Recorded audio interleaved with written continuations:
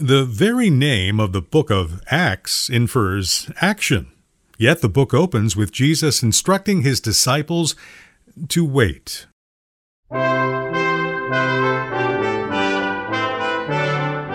Welcome to the Bible Study Hour, a radio and internet broadcast with Dr. James Boice, preparing you to think and act biblically.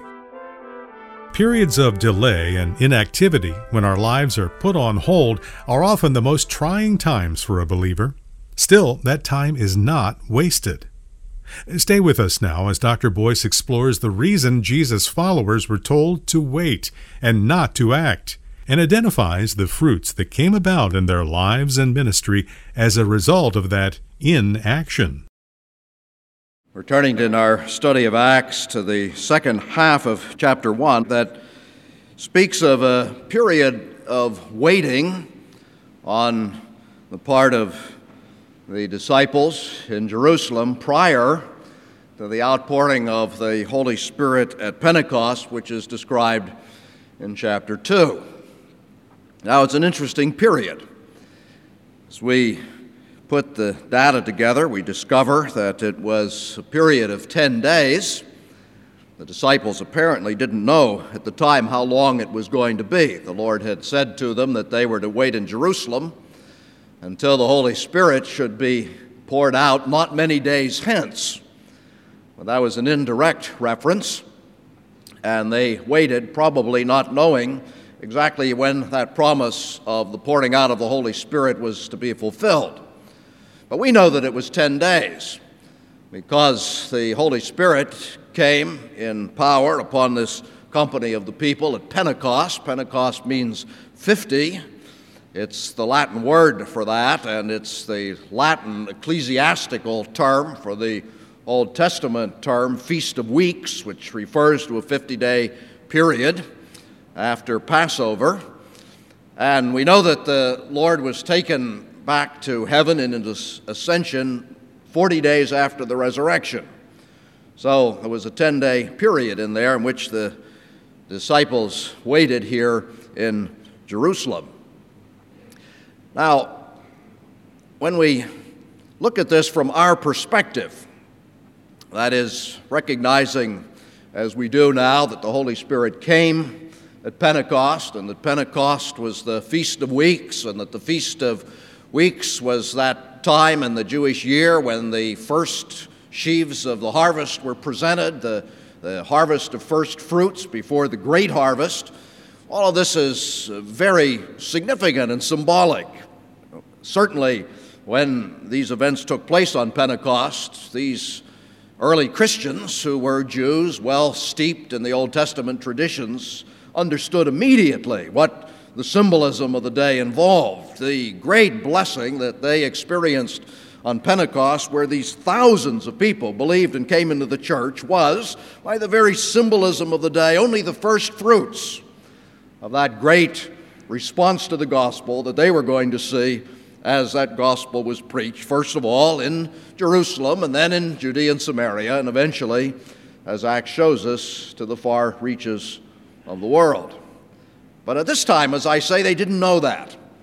All they knew is that the Lord had been taken from them into heaven, and that they were sent back to Jerusalem to wait for his coming. We're people of action, and we read this book. It's even called the book of Acts. It speaks of action. We would think that what we should see right away is action. Things should start happening. The Holy Spirit should come at once because the Lord has gone back to heaven, and right away the gospel should be preached and things should begin to happen spiritually. And instead of that, we find this period of delay.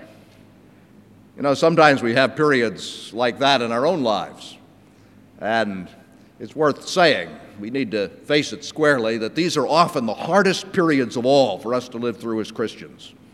We want to do something, or what is even more significant, we want God to do something, and when God doesn't do something, we say, well, things have gone wrong. Something's not going right. Things should be happening if I'm really a Christian and I'm really on track with God. That is not necessarily the case. And lest we forget that, we have in this reminder of what happened with the Christians an example for ourselves. Now, think of these with me one at a time. First thing I want you to see is that this 10-day period was a period of obedience. When Jesus was with them before his ascension into heaven, he said, "Do not leave Jerusalem, but wait for the gift my Father promised, which you have heard me speak about." And then in verse 12, after he's been taken back to heaven, we read, "Then they returned to Jerusalem." So Jesus said, go back to Jerusalem and wait. And when we get to verse 12, we find that that is precisely what they're doing. Another thing they might have done, which we often do, is get on about the business of living their lives. Most of them had businesses before Jesus called them to be disciples. We know that a number of them were fishermen, and perhaps they were involved in other things as well. During that 40-day period, there was a time in which they went back to Galilee and began to take up fishing again. Peter especially led the way in that, because Peter was not inclined to sit around and do nothing. He was the archetypal American. He said, you know, there are things to be done, so let's get on with it. Let's go fishing. But Jesus told them not to do that. He said, you go back to Jerusalem and you wait there, because I'm going to send the Holy Spirit not many days hence. And so they did. Now there's a second way in which they prepared for what was coming, and that is that they gathered together. That is, with one another, Christian fellowship. You read about in verse 14, they all joined together constantly. It was an interesting gathering, this gathering in Jerusalem. There were the 11 disciples, first of all. They're mentioned there in the passage, Peter and John and James and Andrew, that's 4 of them, and Philip and Thomas and Bartholomew and Matthew, that's 8, and James the son of Alphaeus, and Simon the Zealot, and Judas the son of James, not Judas Iscariot. There were 2 Judases in the apostolic band, and this was the other one, Judas the son of James. 11 apostles. And then in addition to that, Luke, who is the author of this book and who in his gospel as well seems to have a special concern for the women. Of all the New Testament writers, he was the least chauvinistic. Luke mentions the women that were there.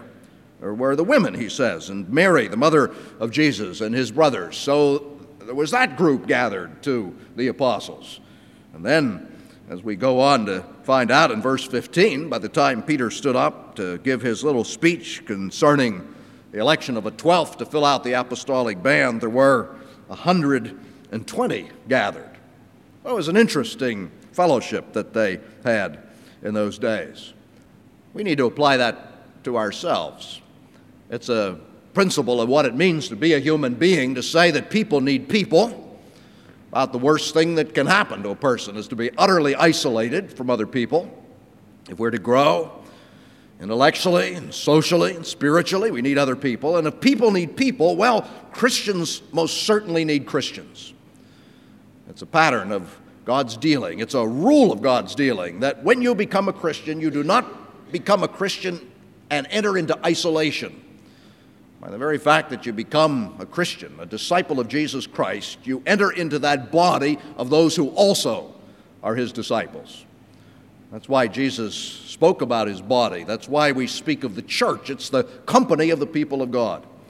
And these early disciples were not loners. They said, you know, we really do need one another, and we are all partners in the same thing. And so they gather together in this kind of fellowship. That's another way in which we shall prepare. We must prepare for what God is going to do. Now, when I read verse 14 a moment ago, I'm sure you noticed that there is a third item in their preparation. Not only did they practice obedience in returning to Jerusalem, and no doubt doing other things as well, and fellowship by joining together constantly during those 10 days. We're also told, verse 14, that they joined together constantly in prayer. You see, it might have been a time of waiting, but it wasn't a time of utter inactivity. In this spiritual sense, there was work to be done.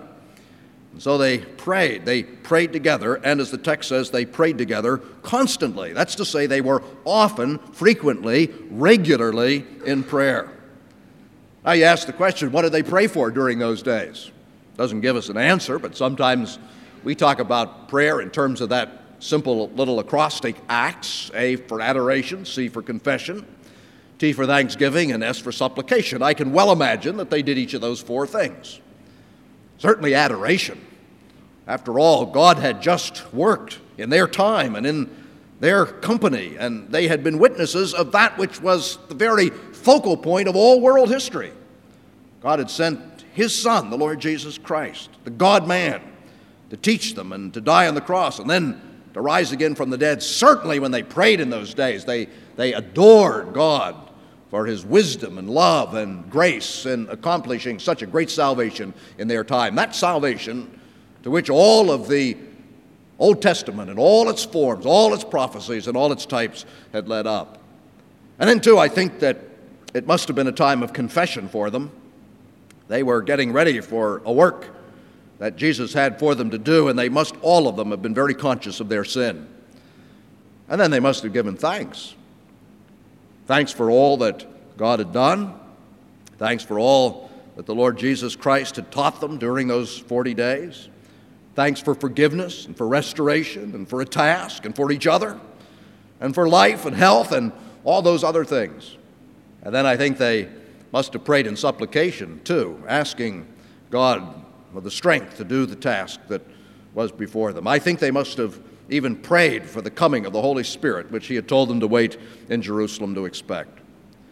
Sometimes people get hung up on that, you know. They say if God is going to do something, if it's in the sovereign will of God for Him to accomplish a certain thing, why pray for it? He's going to do it anyway. That is a great misunderstanding of how God works.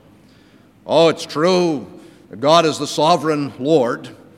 He's your Lord. He's the Lord of history. God does what God will do. God accomplishes His purposes. The disobedience of men does not frustrate Him. But when God accomplishes His purpose, He does it through means.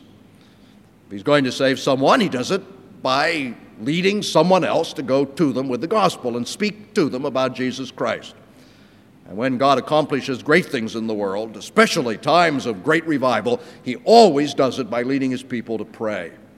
And so they must have prayed for that. I think they must have prayed for the coming of the Holy Spirit and blessing when the Holy Spirit came, and strength to stand up and be counted when the Holy Spirit came upon them and preach the gospel clearly. And they must have prayed for great blessing. Peter, when he stood up to talk about this matter of the defection in the company of the apostles, began to quote Scripture. He says, verse 16, "Brothers, the Scripture had to be fulfilled, which the Holy Spirit spoke long ago through the mouth of David concerning Judas." And he goes on. Later on, he quotes twice, once from Psalm 69, verse 25, and a second time from Psalm 109, verse 8. Certainly Peter was studying Scripture in those days. And I think the other disciples must have been studying Scripture as well. You see, those two things go together in the Christian life. Prayer, in which we talk to God, and Bible study, in which God talks to us. I think prayer is of great importance, but somebody has said, I think wisely, that when we're talking to God and God is talking to us, we better let God do most of the talking. I think, too, because Jesus had sent them to Jerusalem to wait for the outpouring of the Holy Spirit, that they must have been searching in the Old Testament to see what prophecies concerned the Holy Spirit. And the reason I say that is because when the Holy Spirit did come on Pentecost, and Peter stood up to preach his first great sermon, he began with the key text from the Old Testament, from the book of Joel, the second chapter, verses 28 through 32. In the last days, God says, I will pour out my Spirit on all people. Your sons and daughters will prophesy, and so forth. He must have found that text during these 10 days of Bible study. He must have said, look, if Jesus is going to send the Holy Spirit and He's going to be poured out upon the church, we had better find out what it is He's going to do. And so they went to the Old Testament to find out about it. You see, we sometimes say as Christians, oh, we want God to bless our church, or we want God to bless our family, or we want God to bless our Bible study, or our nation, or our city, or whatever it may be. The way God does that is through the Scriptures. As people come to understand what He's written and respond to it and believe it and proclaim it to other people in the world.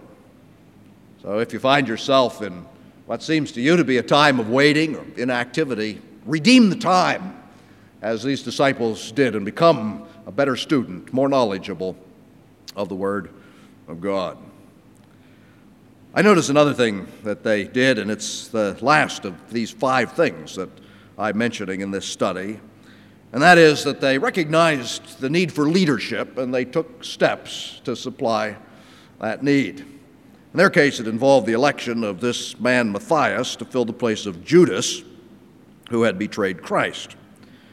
Now, I'm sure that God must have led them in this action. I say that because there are people who have studied this passage and have been critical of their actions and have said, well, they were operating in the flesh at this period, not doing what they should have been doing. They chose this man Matthias by lot, that is, as we would say, by drawing straws.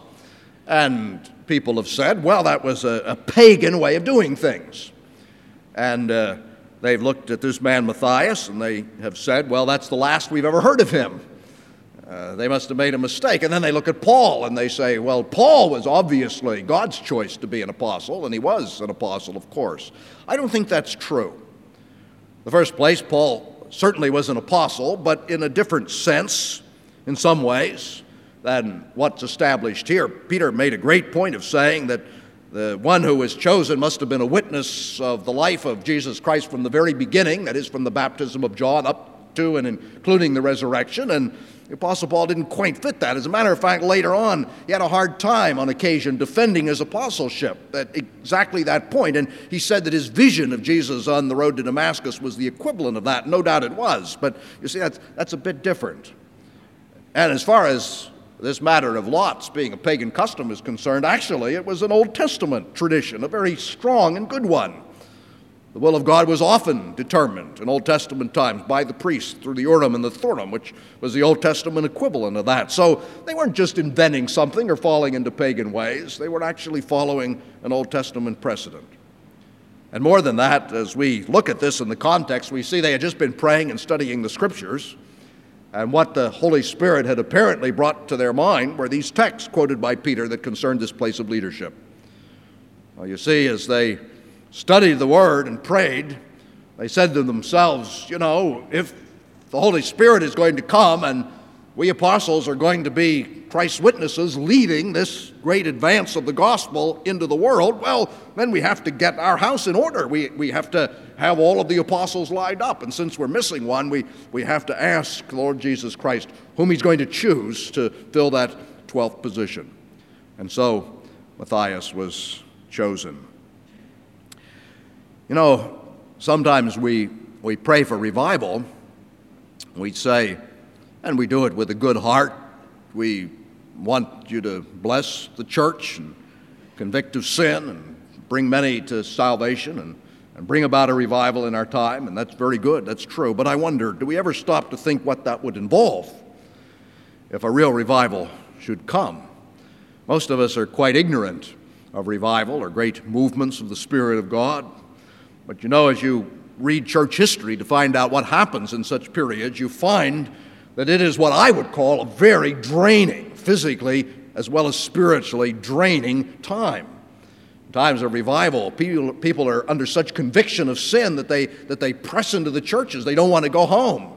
They want more instruction. They want to be helped individually. They want their sins dealt with and their lives straightened out, and they're under conviction and they can't let go until God produces a change in their lives, and that happens in large numbers. What do you do in a time like that if you have such large numbers of people hungering for the gospel and the truth of God? How are you going to cope, even in terms of Christian leadership? Who's going to teach those people? Who's going to disciple them? Who's going to counsel with them when the Holy Spirit moves in such ways? You see, if we were serious about revival, we'd begin to make preparation and training the leaders that would be needed in such a time. I say that with some knowledge because there is, as I've been told, in Argentina and perhaps in other South American countries, something of a revival movement today.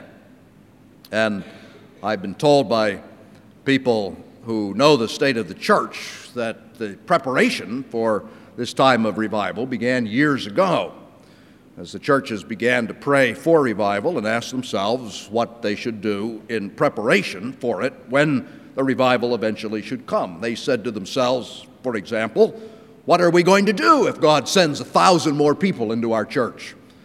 They didn't have much money. It wasn't a question of saying, well, we have to build bigger churches to accommodate them when they come. They said, we're going to have to handle it in other ways. If we're going to handle that many people, the only possible way we can do it is in the homes of the believers. Each home's going to have to be a little miniature church. And if we're to do that effectively, well, then the leaders of those homes have to be trained to handle spiritual fruit in such a time. And so they began to train the leaders of their homes, the mothers and the fathers of their congregation, to be hosts to little churches when the revival should come. And they did a number of other things like that as well. And after they had done it, when the preparation was complete, God poured forth a time of great blessing. And when we think about our church, we need to think along those lines. I don't know about you, but I'm very thankful for what God is doing. I think these are great days. I think they're great days for our country as we see real spiritual interest in high places as well as in other places. And yet at the same time that I say that, I have to say that I'm not satisfied with what's happened. I look at our city and the work that needs to be done in our country and its drift into materialism and sin and disobedience, and I say, oh Lord, send a revival. Send a revival in our time. We have to begin to prepare. We have to use these days of waiting, believing that if we use them in obedience to Jesus Christ, the blessing that we seek in our world so desperately needs will come. Let us pray. Our Father, we're thankful as we study this book of Acts to find it so very, very practical, speaking to us where we are. We know it's from a time which in terms of years is far away, but in terms of the experience of your people as near as where we are right now. Father, we have studied different principles of preparation for growth in this study, things which just because they are preparation are things we can do now. And Father, we ask that you help us to be serious about this, not just read these things and say, well, that's wonderful how God acted in that early church, but rather as things that need to be present in increasing measure among ourselves in preparation for that greater blessing that is yet to come. We pray in Jesus' name. Amen.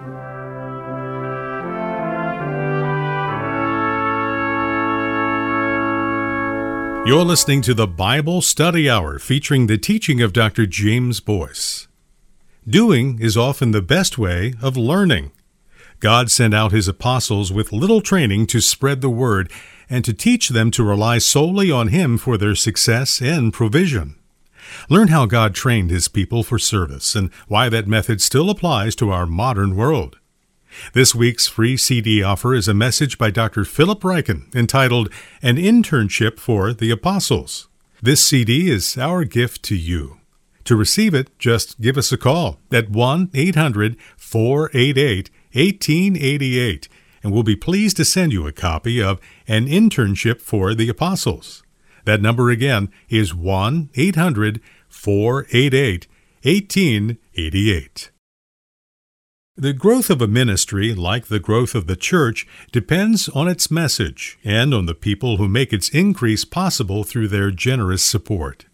You can be part of the Bible Study Hour's growth when you support Dr. Boice's teaching with your prayers and gifts. To make a contribution, visit our website at thebiblestudyhour.org. You could also call us if you prefer at 1-800-488-1888. And our mailing address is 600 Eden Road, Lancaster, Pennsylvania, 17601. In Canada, you can reach the Bible Study Hour at P.O. Box 24097, RPO Josephine, North Bay, Ontario, P1B0C7. Dr. Boice's impact reached far beyond the pulpit. Our Bible teacher was a prolific author and articulate spokesman for the Reformed faith around the world. Audio and print materials from Dr. Boice's special event, broadcast, and writing ministries are available at reformedresources.org. That's reformedresources.org. I'm Mark Daniels. You know, the Spirit existed long before Pentecost. He hovered over the waters in the first chapter of Genesis and breathed life into man in the second. The Spirit of God is a breath, a wind that blows, and with it comes change, like the changed lives of 12 frightened fishermen as they waited in a house in Jerusalem. Join Dr. James Boice as he reveals the nature and the power of the Spirit of God in the life of the believer. That's next time on the Bible Study Hour, preparing you to think and act biblically.